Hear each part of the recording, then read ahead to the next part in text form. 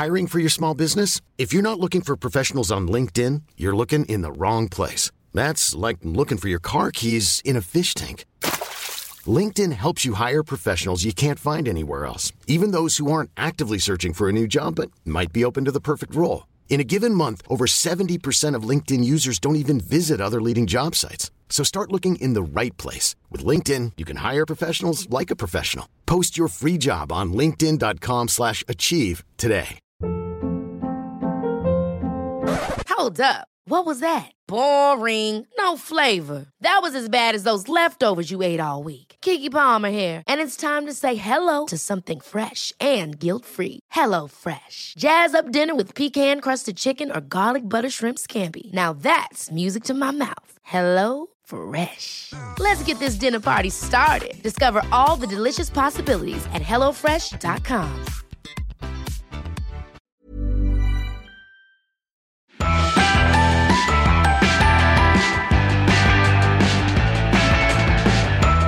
So you're going to Lolla this year, right, Lindsay? I actually think this might be the first year in almost like a decade that I'm not going. Decade? You've been going since you were 11. Well, I think I've been going for like 7 years in a row. You played the Kids Rock stage at noon on the Sunday date of 2003. The day I turned 13, I was like, I don't want a bat mitzvah, Mom and Dad. I want to go to Lolla. I just want to be in School of Rock. No, I really do. I think this would have been like my 7th or 8th year. But the Osheaga lineup, I think it's in Montreal, is actually rivaling Lollapalooza for me. So I might switch it up a little bit and try that instead. What's going on in Osheaga? I believe it's Florence and the Machine, Arctic Monkeys, who will also be at Lollapalooza. And I can't remember, it's escaping me right now, but the lineup is just a little more different. The experience would be a little more different. So I might be swayed. Is it one of those bilingual festivals where because of local Canadian arts ordinances, a certain percentage of the performers have to be singing in French? Is that even a real thing? They do that on Canadian radio. Really? On like public Canadian radio and college radio. I had no idea. I wonder if that is carried over into the festivals. I'm not sure. Well, if you hear Alex Turner singing in French, that's why. I think I'd pass out soon after. I actually spoke to him recently. Oh, how was he? It was great. That was like a bucket list interview for me, for sure. And I think whenever you do an interview like that, all you can really hope for is that they're nice and, like forthcoming in their responses. And he definitely was. He's very big on obscure references, and I had to do a lot of side Googling. But yeah, it was a great conversation, and the album is super good, very different, and I think it will surprise people, but in a good way. Ooh, Lindsay Haven's just dropping teasers for what's to come. Oh, yeah. When can we expect that? I believe the album is out May 11th. Well, when can we expect the interview? Even sooner. The interview's coming out in the next issue of the magazine, so on this Thursday, actually. Yeah. I don't know when this podcast is going to post, but... This is Thursday. Oh, This is wow. Thursday. That issue You guys. right now. That's the same issue with my Paramore interview, right? Yeah. It's the same one. Yeah, this C-Pain and I are just... There we go. Interviewing all our faves. Yeah, so this week's podcast is another Meet Me in the Bathroom inspired episode. I'm talking about Lizzie Goodman's fantastic early 2000s rock and roll in New York City history book. Last week we had Albert Hammond Jr. of the Strokes on. This week it's another legend of the early 2000s and even late 90s NYC rock scene. It's Walter Martin, who played the organ in a seminal band. If you read the book, this band really did kickstart really the root of the whole thing before the Strokes. A band called Jonathan Fire Eater, which I just sort of learned all about them from the book. They were before my time, kind of slipped by. I was really into his later band, The Walkmen, who we talked about a lot. Love The Walkmen. Walter was a great interview, and what you'll hear more about, my favorite takeaway from this interview was, dude was in a band before Fire Eater called The Ignobles, this kind of grade school aged ska band, and they opened for Lenny Kravitz on his very first tour, and also Fugazi. What? Lenny Kravitz and Fugazi when this dude was like 13. I can't even imagine. And it's just, I mean, like, I don't know what you say about that when you're like older and looking back on it, but he was just like, yeah, that's the thing that happened. Wow, and here he is now. Here he is now. This was really fun. He's has several solo albums out since the Walkmen went on hiatus. This is a track off of his most recent solo album called Reminisce Bar and Grill. Came out earlier this year. This is the very funny Barbershop Quartet inspired Went on a Solo Australian Tour. I went alone on a solo Australian tour. What do you do that for? 'Cause it'd been a while since I'd been out to see the world. But it's so far away. Yeah, that's true, but long trips are good for me. What are they good for? 'Cause I need time alone to organize my dreams. What did you see there? Saw some nice folks and some sunny cities too. Who did you meet there? I met a guy who'd been punched in the face by a kangaroo. It's true. I heard that happened down here. Yeah, I've been reading Meet Me in the Bathroom lately. Oh yeah. And, I actually haven't read it. I read the excerpts that are online. Okay. I don't know why I haven't read it. It's weird. It's like a block. Somebody else asked me why I hadn't read it. I was like, I don't know. It's like a block. But I did enjoy reading the excerpts online. Mm-hmm. And it was nice to hear people talk favorably about Jonathan Fire-Eater. That always makes me feel good. Yeah, it's cool because, I mean, I'm a big fan of the Walkmen, so I always knew that Jonathan Fire-Eater was a thing, but I had no idea of just like the impact because it was before my time and everything. But it was crazy to read all about that opening the book. Yeah, that was a long time ago. That was like, yeah. I mean, that band started like with, when we were like, I think of it as starting when I was like 12 because Stuart, the singer, and I started doing it when we were 12. Mm-hmm. Like doing guitar lessons and playing like concerts and stuff like that. Were you could you shred back then? Were you good? No, we took classical guitar lessons. I don't know why. It was the only guitar lessons that were offered at our school. So like nylon string classical guitar, learning like, fingering patterns and stuff like that. Not really chords. So we sort of you made like crude chords, like just barring all the way across, just sort of rhythm. We were playing like, we covered Should I Stay or Should I Go, I remember. Okay, that's a nice simple one. For this girl's birthday party. So it was like, ba no no no no no no. It wasn't like doing the chords. You're sort of, but we were trying. Yeah. So around that time you opened on Lenny Kravitz's first tour? That was when we were like in 10th grade, I think, or 9th grade? 10th grade, I guess. We played, it was me and Matt and Paul who were all in the Walkmen, and Stuart, who was in Jonathan Fire-Eater, who was a singer, he played bass, and we had another singer who's a friend of ours. And we played like ska. We were really into like the specials, like obsessively. So we played ska, and we were pretty good because we were all, I don't know, we just could kind of do it. And we were all pretty small, I was actually a little bit taller, but the other guys were very small dudes, so they looked like they're about, 9 or 10 years old. And so we started playing like at the 930 Club. The old 930 Club in D.C., thinking that we were like really cool. But I think people just thought that I think the bookers, it was like a novelty. We didn't realize at the time it was like a novelty thing. It was like having School of Rock there. Right. Because we did look very young. We could play. We had like rhythm and playing ska, and we were wearing like black sunglasses and like sort of pork pie hats and stuff like that.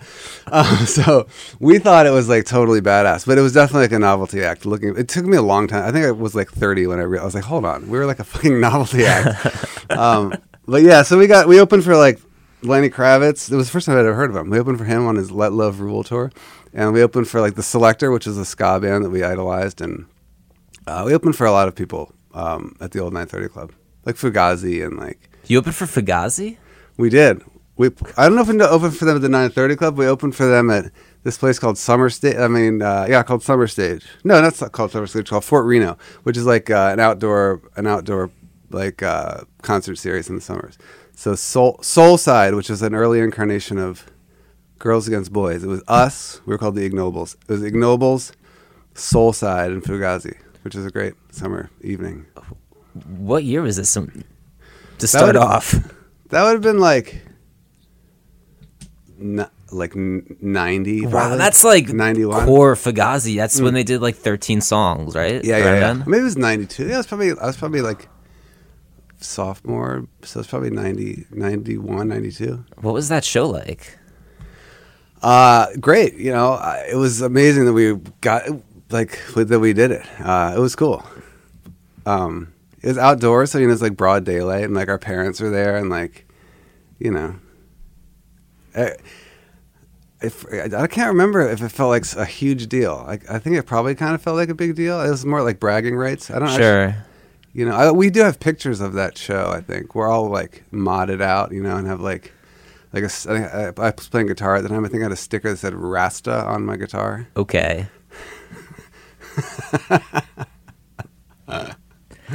Yeah, I can see how, looking back on that, it's many times more unbelievable than it would have been in the moment when you were just a kid, just taking things as they come, playing with your friends. Right. Just like, yeah, we're playing with these bands. Yeah, and we would always forget to get paid. I remember it would be like 2 weeks later, we'd be like at school, and Stu, my friend, and I'd be talking, and be like, we never fucking got paid. We used to forget that you're actually supposed to get paid for this stuff. So we'd call the 930 Club, this nice woman, Lisa White, who had booked us, be like, hey, yeah, we actually played there like 3.5 weeks ago and forgot to get our $50 or whatever, and she would always like pay us. It was nice. Sure. And I think we got a nice rhythm here. Let's just take this chronologically and take us to the present day. I'm interested to hear this. So tell me how this ska band transformed into Jonathan the Fire Eater. Well, we continued. We sort of got off ska a little bit, though. I think we played ska until we were seniors. But we started playing some really bad stuff. Paul Maroon, who was the guitar player at Walkman, joined us in 9th grade, and we became a little more sophisticated then. We became we were playing really shitty music, though. We were playing funk and stuff like that. We got into the Red Hot Chili Peppers in a bad way.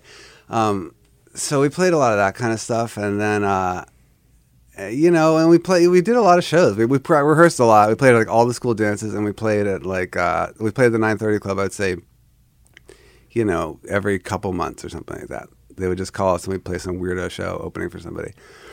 And then when it was a different singer, and Stuart, who was the singer of Fire Eater, was the bass man. And then at the end of our senior year, we started doing stuff with me and Matt and Paul, and with Stu singing.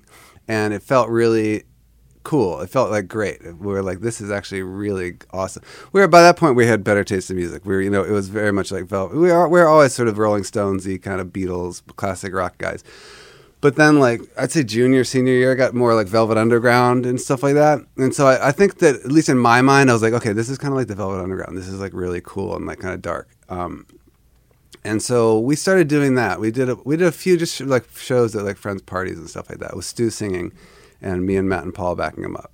And it felt really cool. I was this is great. And then we all went off to college. And I went to Colorado, but I was only there for a semester, and then everybody else was in college in New York. I thought I didn't want to do the band for a little while, and then as soon as I got to Colorado, I was like, what the fuck am I doing here? I want to do the band. So I immediately applied to go to school in New York and was there by the second semester. And then that's when Fire Eater really formed. And our good friend Tom, who was a good friend of Paul's in high school, Paul's actually a year older than me and Stu and Matt. Paul was very good friends with Tom, and Tom is a great musician. He can play anything. He's a classically trained pianist and stuff like that.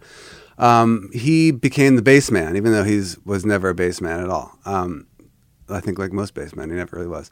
But he was a great enthusiast and a really smart guy and a great musician. So that became Fire Eater, and we started playing in New York. We all dropped out of college after a year. And so it's August of 94. Moved to Lower East Side, like all five of us living in like a shitty apartment. and started doing it. There were a lot of drugs around, at least outside the apartment, right? Yes, there were. Yeah, it was like, it was about a month. We lived on Suffolk Street between Houston and Stanton.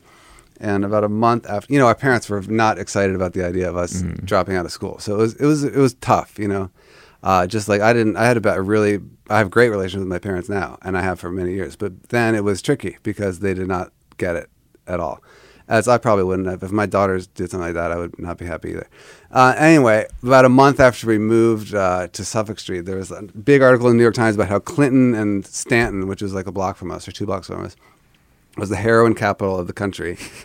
And so that didn't go over very well. There were drugs everywhere. It was, it was gross. It was like a 2-block walk to our rehearsal space.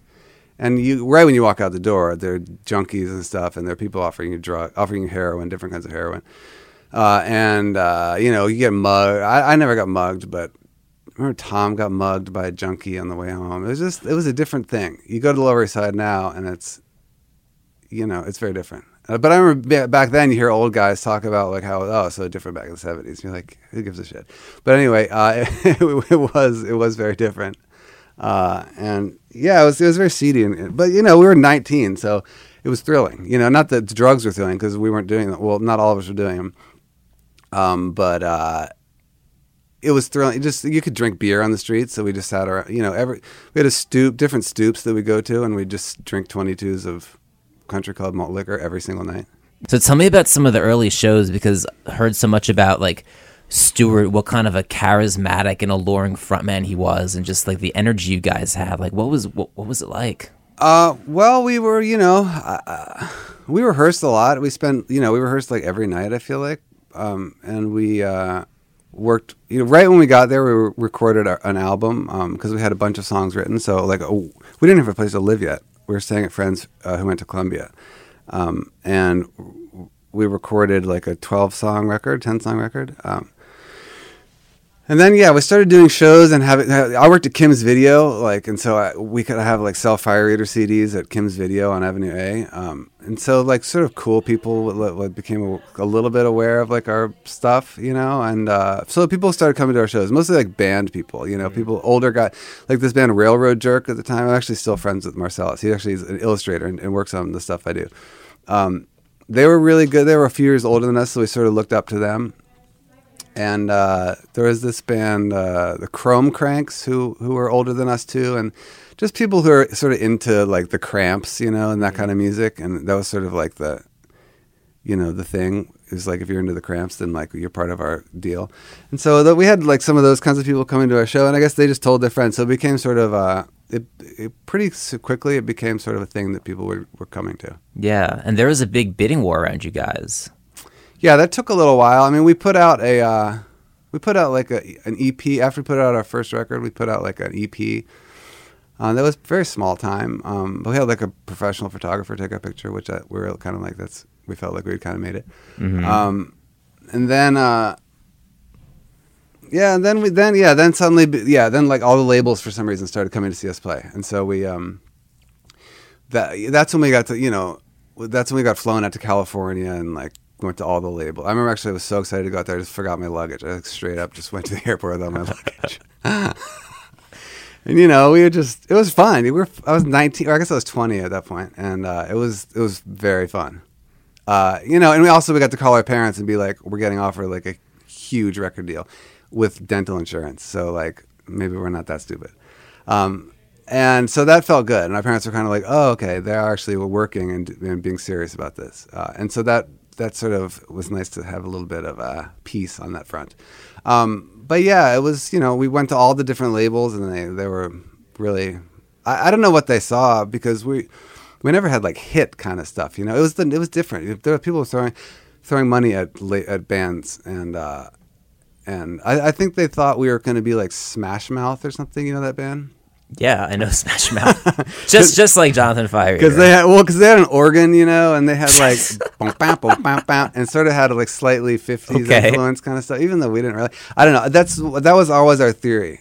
was like, okay, they think we're going to be like Smash Mouth, but we definitely were not going to be like Smash Mouth. Well, so it was fun. We were just like, we were just drunk all the time, and it was really fun. what were some of the things the record label people would do to woo you guys when they wined and dined you?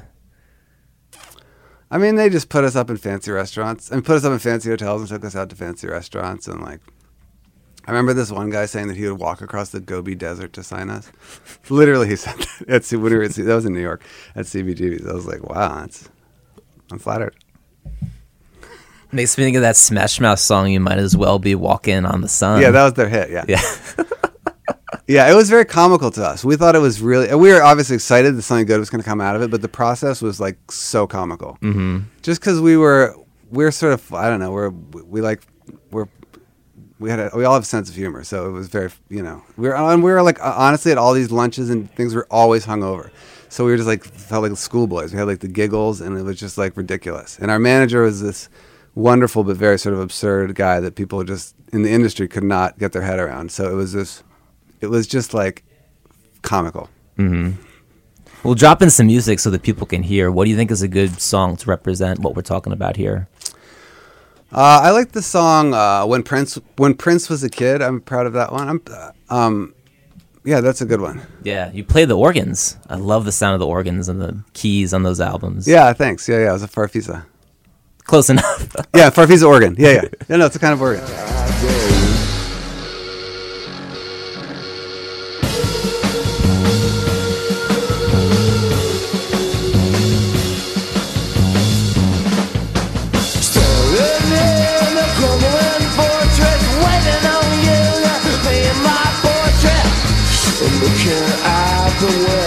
The better half straight from a royal banquet to a royal bad better. Oh, well, it's time. Oh, and when it comes my turn, the sun out back to the underground. Set the stage now for this brand new love I found. To kind of put a bow on Fire Eater, like how would you describe what ended the band and what moved you onto the Walkman?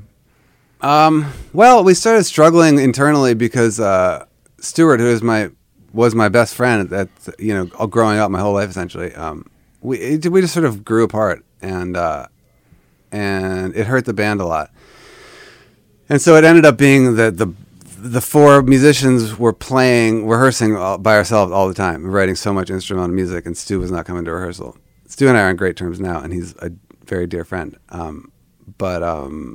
It made it fucked it up a lot. And so we got signed to the major label, and we didn't really have the team was not like full force. So it didn't really work. I think we spent too much time on the music probably, and then Stu spent too much time trying to sing over. It just didn't, the album, I don't love that album we made. It was called Wolf Songs for Lambs. We spent a lot of time on it. There are moments on it that I like, but it's pretty, it doesn't really have much magic to it. Though I really am very, very proud of everything we did before that. And then, it just became bad. We were not productive, and we had like a 3-record deal, so we could have really milked the label and just like kept getting money. But we honestly didn't even realize that, and unfortunately our manager didn't really either. So we just broke up, severed ties with the label, and called it quits. Yeah. For the Walkman, looking back, do you have a favorite Walkman album? Favorite Walkman album probably is probably Bows and Arrows, I think. Okay.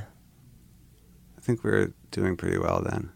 Yeah, I mean, that was the one that had the rat on it. Probably now like the most recognizable songs for the casual fans. Yeah. Your hit, so to speak. It's our hit, for sure. The Rat is such a great song. Oh, thanks. Yeah. What was it like writing that song? Like, take me through your process. I remember it very well. I remember it was right after we did our first record, and Paul had the guitar part, came in with the guitar part to our old studio, Marcata, and it was like, and I had, Ham was like, I'm going to try singing Help, the Beatles song, on top of it. And then I had the idea I'd been obsessed with like Joy Division. Okay. And their Peel sessions. And they have this version of what's it called? Transmission, which has at the end of every round he goes and so I wanted to try putting that beat on it with that crazy fill, and so we just tried it. And Ham was singing "Help," I think, and we were like, "Wow, this is fucking awesome!" And it took us. We finished that part of it pretty quickly, which is just the verse. The verse is kind of like the chorus in that song, because it just sort of it's like a cycle. And then we had all sorts of. We couldn't end it. We always struggled with endings, so we had all sorts of. We had like a key change and like a really shitty ending for a while, and it was just so unsatisfying. And because then we finally figured out how to do our key change and get back to the main verse. And once we did that, we were like, okay, we're done. We're good. Yeah. But we were very proud of that song. I'm still proud of that song, just how extreme it was and how, nasty it sounded, and just how minor. It's like, we felt very cool playing that song.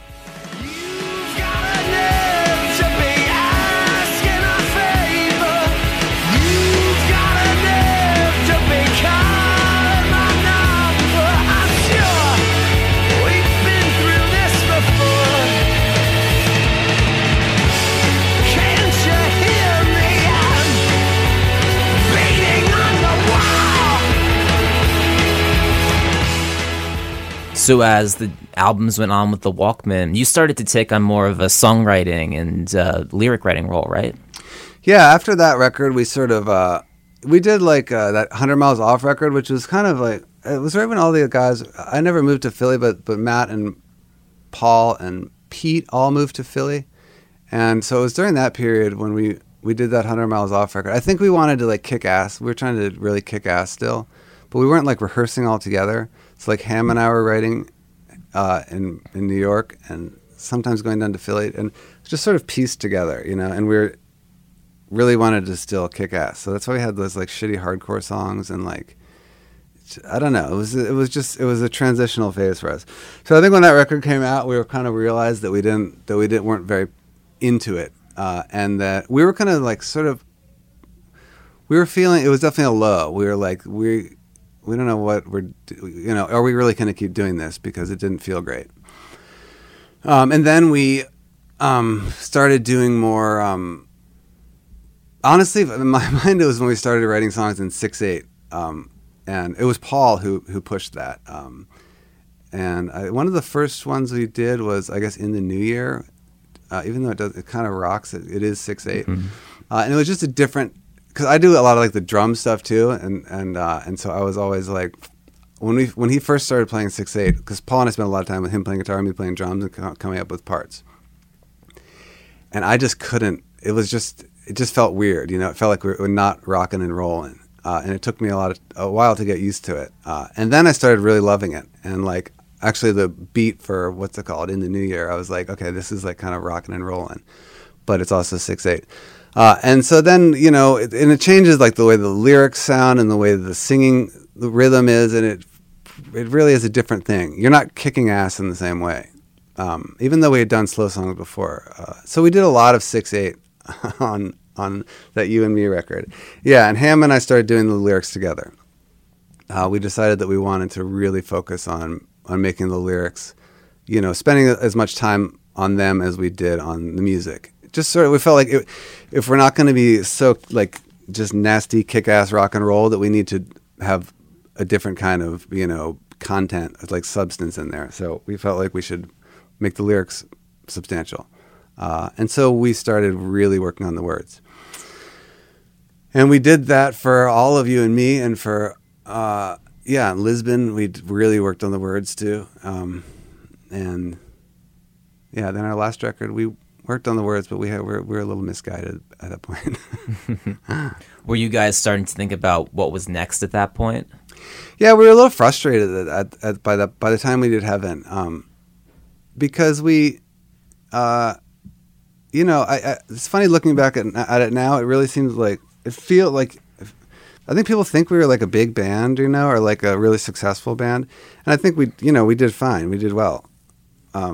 But we always, there were very few moments when the five of us would feel like we were not just like struggling. It really felt like a struggle. Just because we had it was five of us. We split everything equally.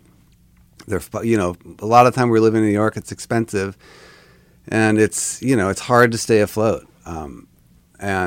So we always felt a little bit like we were struggling. And we got good reviews, which made us feel good. And we could draw a crowd, but like not like we weren't like ever like we're kicking ass, It was never like high fives. We had always joked. It was just we thought it was funny, kind of. At least we told ourselves we thought it was funny. So yeah, by the time like we did Lisbon, we were very proud of it, and we really worked on it, and it didn't help us that much, and it's just some of the guys I didn't have kids at that point, but if I had kids at that point, I probably would have been like, get me the hell out of here, about the band. So people there was definitely like, we gotta either really make this happen or like make this not happen anymore. So yeah, we did Heaven, and we kind of we hired Phil Ek, who produced Fleet Foxes, that they're amazing records, and who's a great producer, just to sort of see what it was like to have somebody in charge, helping us. Because a lot of times we recorded ourselves, and it can be very limiting, and so we wanted to sound perfect and to sound like big and professional. We always felt like our stuff didn't sound professional. That was a big word for us. We're like, yeah, it just doesn't sound very professional. And our girlfriends and wives would be like, yeah, it just sounds like sort of fuzzy. I remember my wife saying that so many times. She's like, sounds like you have like earmuffs on when you're listening to it. And I was like, yeah, I know. I don't know what it is. So we wanted to like eliminate that. And so yeah, we got Phil Ek to produce it. And then we wanted to have like a single. We wanted to like. So that's when we wrote like some really shitty songs, where we could have like, it was definitely a conscious decision because I was doing all the drum stuff. I was like, we're going to put snare on the 2 and 4, and we're going to have every chorus is going to have the same lyric repeated, which is pretty basic stuff. Are you talking shit on some of the songs that made it onto the final album? Yeah, I probably will. I mean, I think all the guys in the band would agree. Really? With me. Well, I mean, but there's some of them that I really like the title track, but there's some of it that like we didn't have our hearts into. We were trying to like, we were trying to be. I don't know how much. I think if you ask any of the five of us about that record, I don't think there's tons of love for it. Also, it wasn't as hands on because we sort of passed it over to Phil. To take over. So when it wasn't like, that song Heaven, people liked that song. And I actually loved the video for that song, which had a lot of old pictures of us growing up as musicians. And I thought that really captured the spirit of the Walkmen very well because it's very like nostalgic and sappy. And we all are very much like that. And that I really liked that video. And I thought that was a good way for us to end. So after that, we were just like, yeah, let's like just not make another record. Was there a moment where you decided to put the Walkmen on hiatus, or was it more just a gradual thing? Well, we finished the touring. I had my first child right during sort of the tail end of the Heaven tour, and I, from my perspective, I just felt like I didn't want to. Like we toured a lot, and I toured with the old band too. Like, and I just didn't want to go on tour anymore, especially with a kid at home. It sounded like the last thing in the world I wanted to do. So Ham and I, at this point, only Ham and I are the only ones living in New York. So we had a rehearsal space in Greenpoint, and we were going and like just as we always do, we would just like go in every day and like work on stuff. And then we were just talking about like, we had talked about it before, like not doing it. And then, then we just kind of decided not to do it anymore. Well, I told him I had the idea to make a kids record, so I told him that.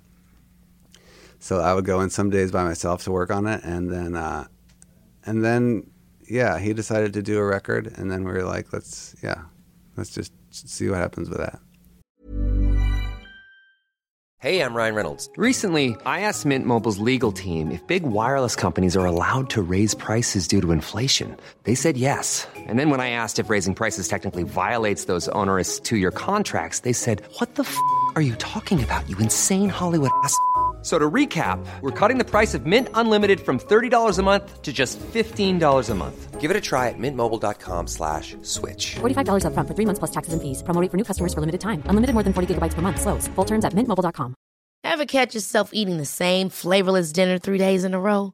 Dreaming of something better? Well, HelloFresh is your guilt-free dream come true, baby. It's me, Keke Palmer. Let's wake up those taste buds with hot, juicy pecan-crusted chicken or garlic butter shrimp scampi. Hello Fresh. Stop dreaming of all the delicious possibilities and dig in at HelloFresh.com. Let's get this dinner party started.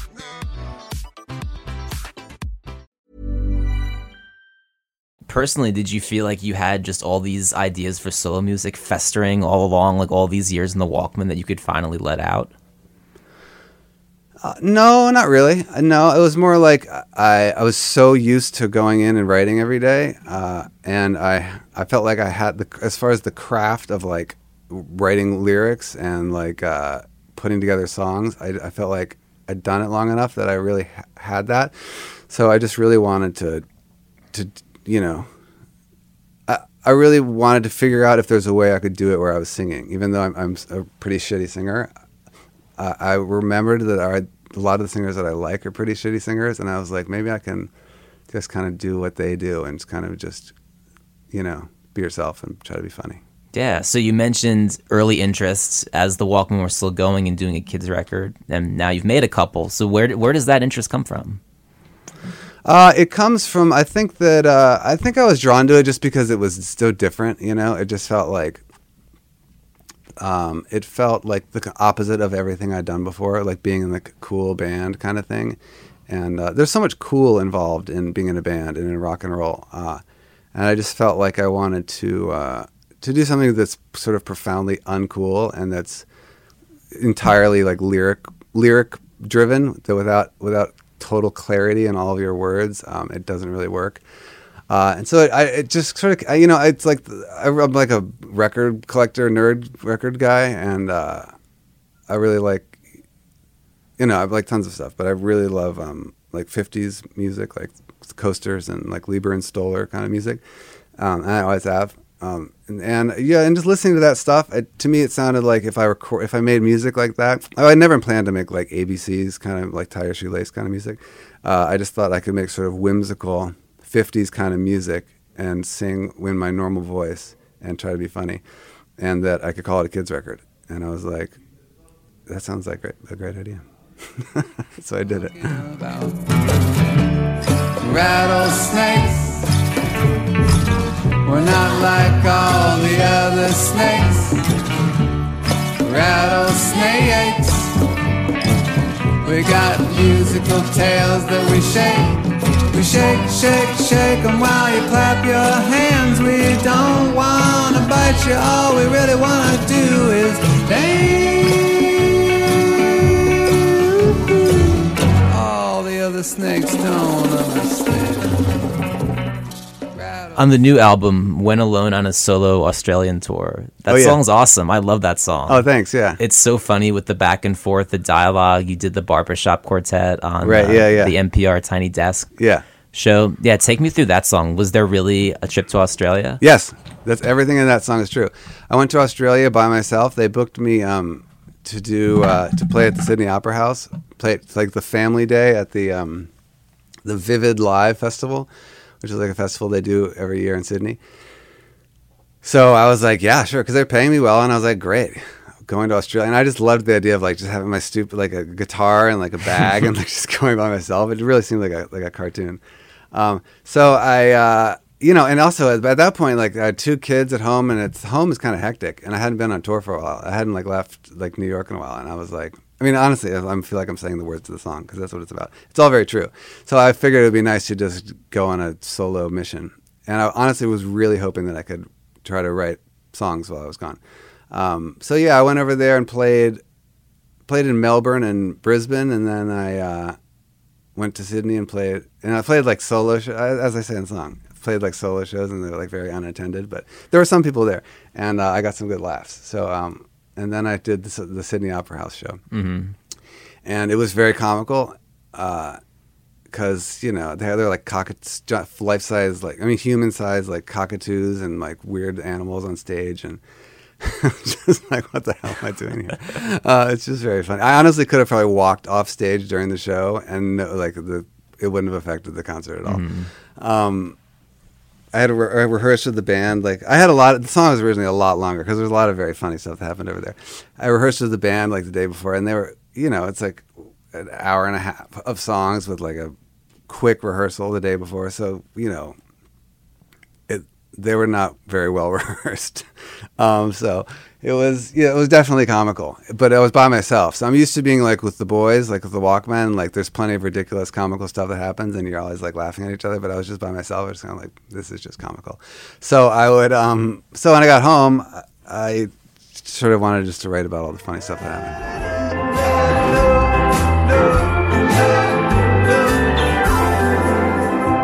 You said this was a tour, but you haven't mentioned any shows.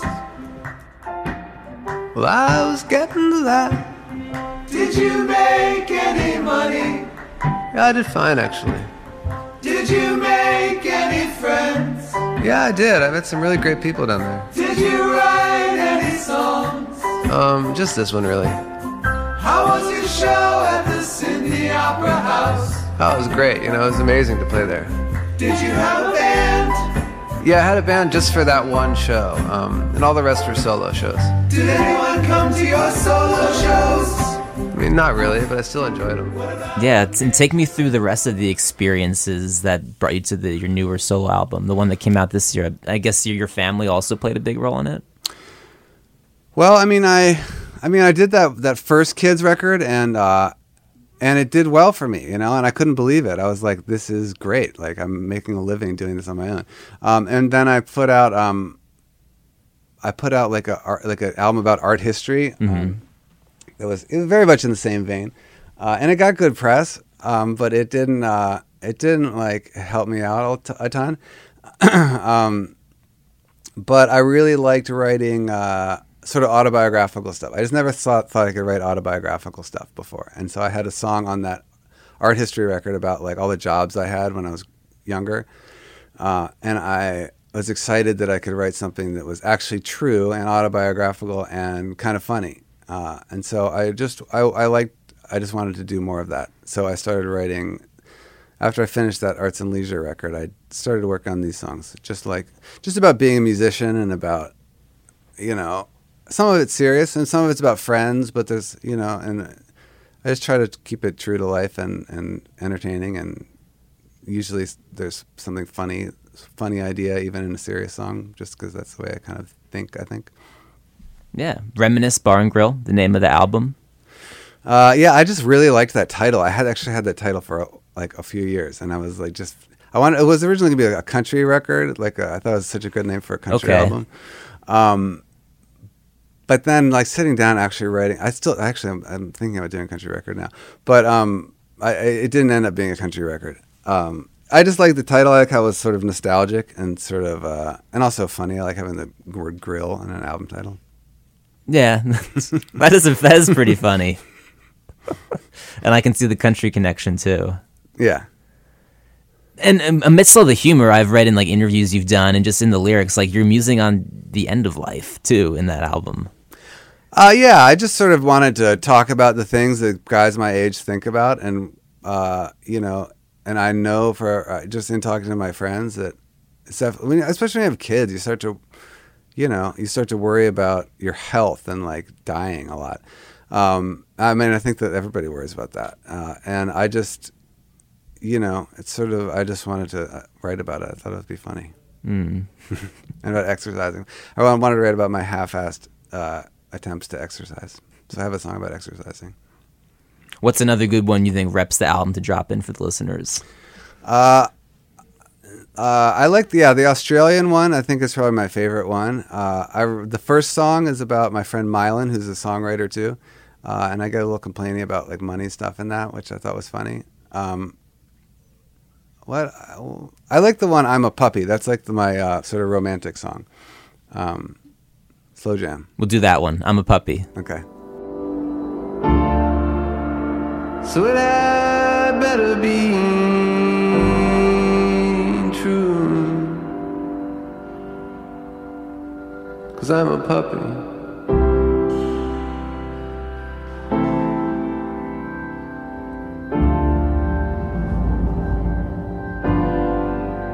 But that's why you love me.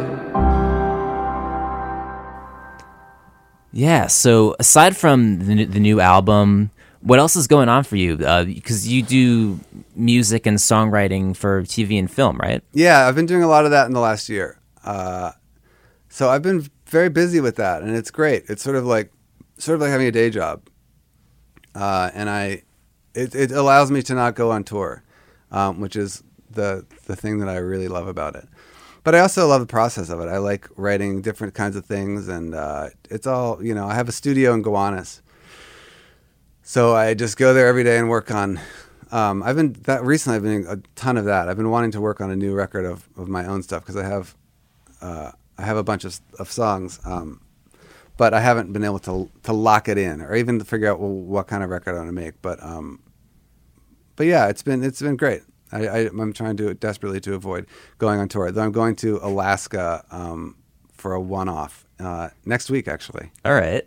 Yeah, to Anchorage, to the University of Anchorage. Just kind of like my Australia thing. But I think I've jinxed it with the Australia thing. I'm not going to get a funny song out of the Alaska trip.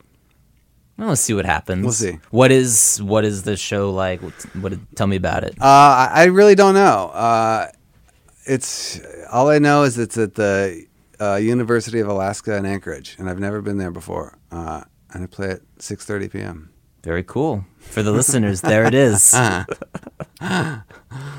Ticket information. We'll throw that into the description. Yeah. Yeah. So it's interesting. It sounds like all of this. If you trace your life in music and just I guess your life in general, because that's what you do. If you trace it all the way back, it seems like it goes back to that decision to drop out of college and piss off your parents.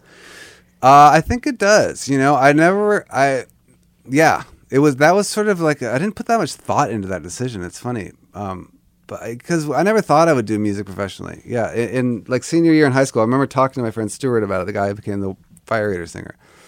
And he was like, yeah, we should just do music.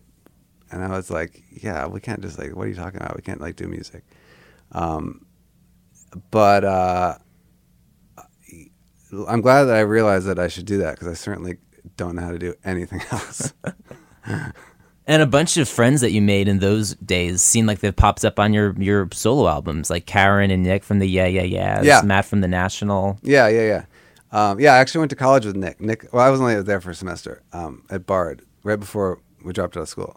But I got recruited to be on the sort of rock and roll softball team with all the guys who are in bands. Oh, all right. And I could actually play baseball because I played baseball when I was a kid. Oh yeah, Nick seems like a total jock. Yeah, no, I was a pitcher and Nick was the catcher.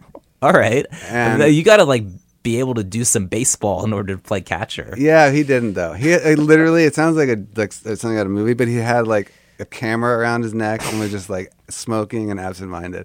He was not a very good catcher. We were not a very good team. But that's how I got to know Nick. And then he moved to Brooklyn when he moved there after school. I guess he moved there in the late 90s, so we became buddies then. Very cool. I'm trying to see if there's anything else I wanted to touch on. We covered a lot. I mean, do you think the Walkmen could get together and do stuff anytime soon? I don't think so. I doubt it. I think we all are very much enjoying not doing it. I think everybody's really. I feel like everybody all the five of us are doing sort of. It really makes sense what we're all doing, and I think everybody, as far as I can tell, at least they say, is happy in what they're doing. So I don't. We did it for a long time. I don't think we certainly. I can't imagine doing it again. I would be. Especially can't imagine sitting down and writing songs together again. I think we sort of are out of. It'd be like getting back together with like your girlfriend from high school or something. It's just kind of that chapter is Sure. done. But we're all good buddies. I was actually texting with Paul on the way here, and Ham's my cousin, so he and I still live in Brooklyn, so I see him all the time. Yeah, we're a close gang. We just don't want to do music together anymore. Well, sounds like you guys came out and you're happy now. That's great. I mean, a lot of bands don't end that way. No, it is nice. I'm proud of that. Yeah, they're good guys. We're all like very like, I don't know, normal, respectful people. at least I think. And so we're normal and respectful to each other.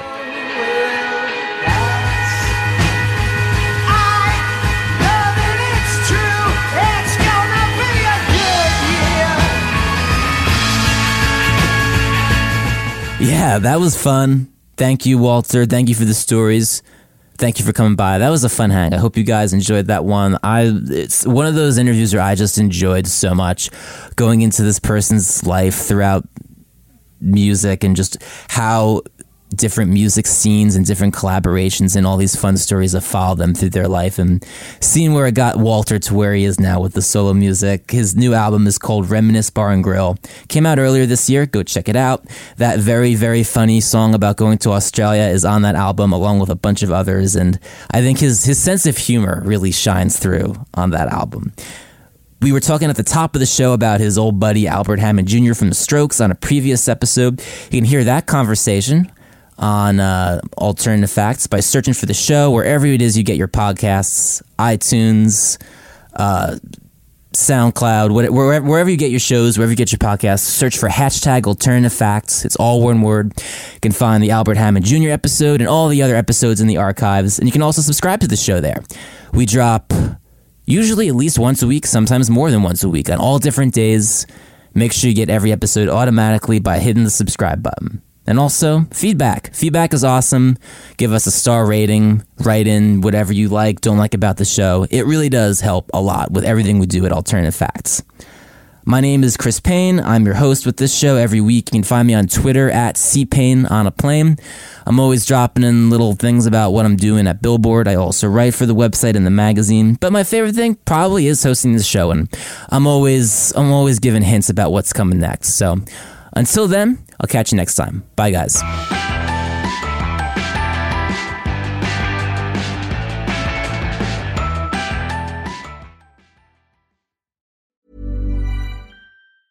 Ever catch yourself eating the same flavorless dinner 3 days in a row?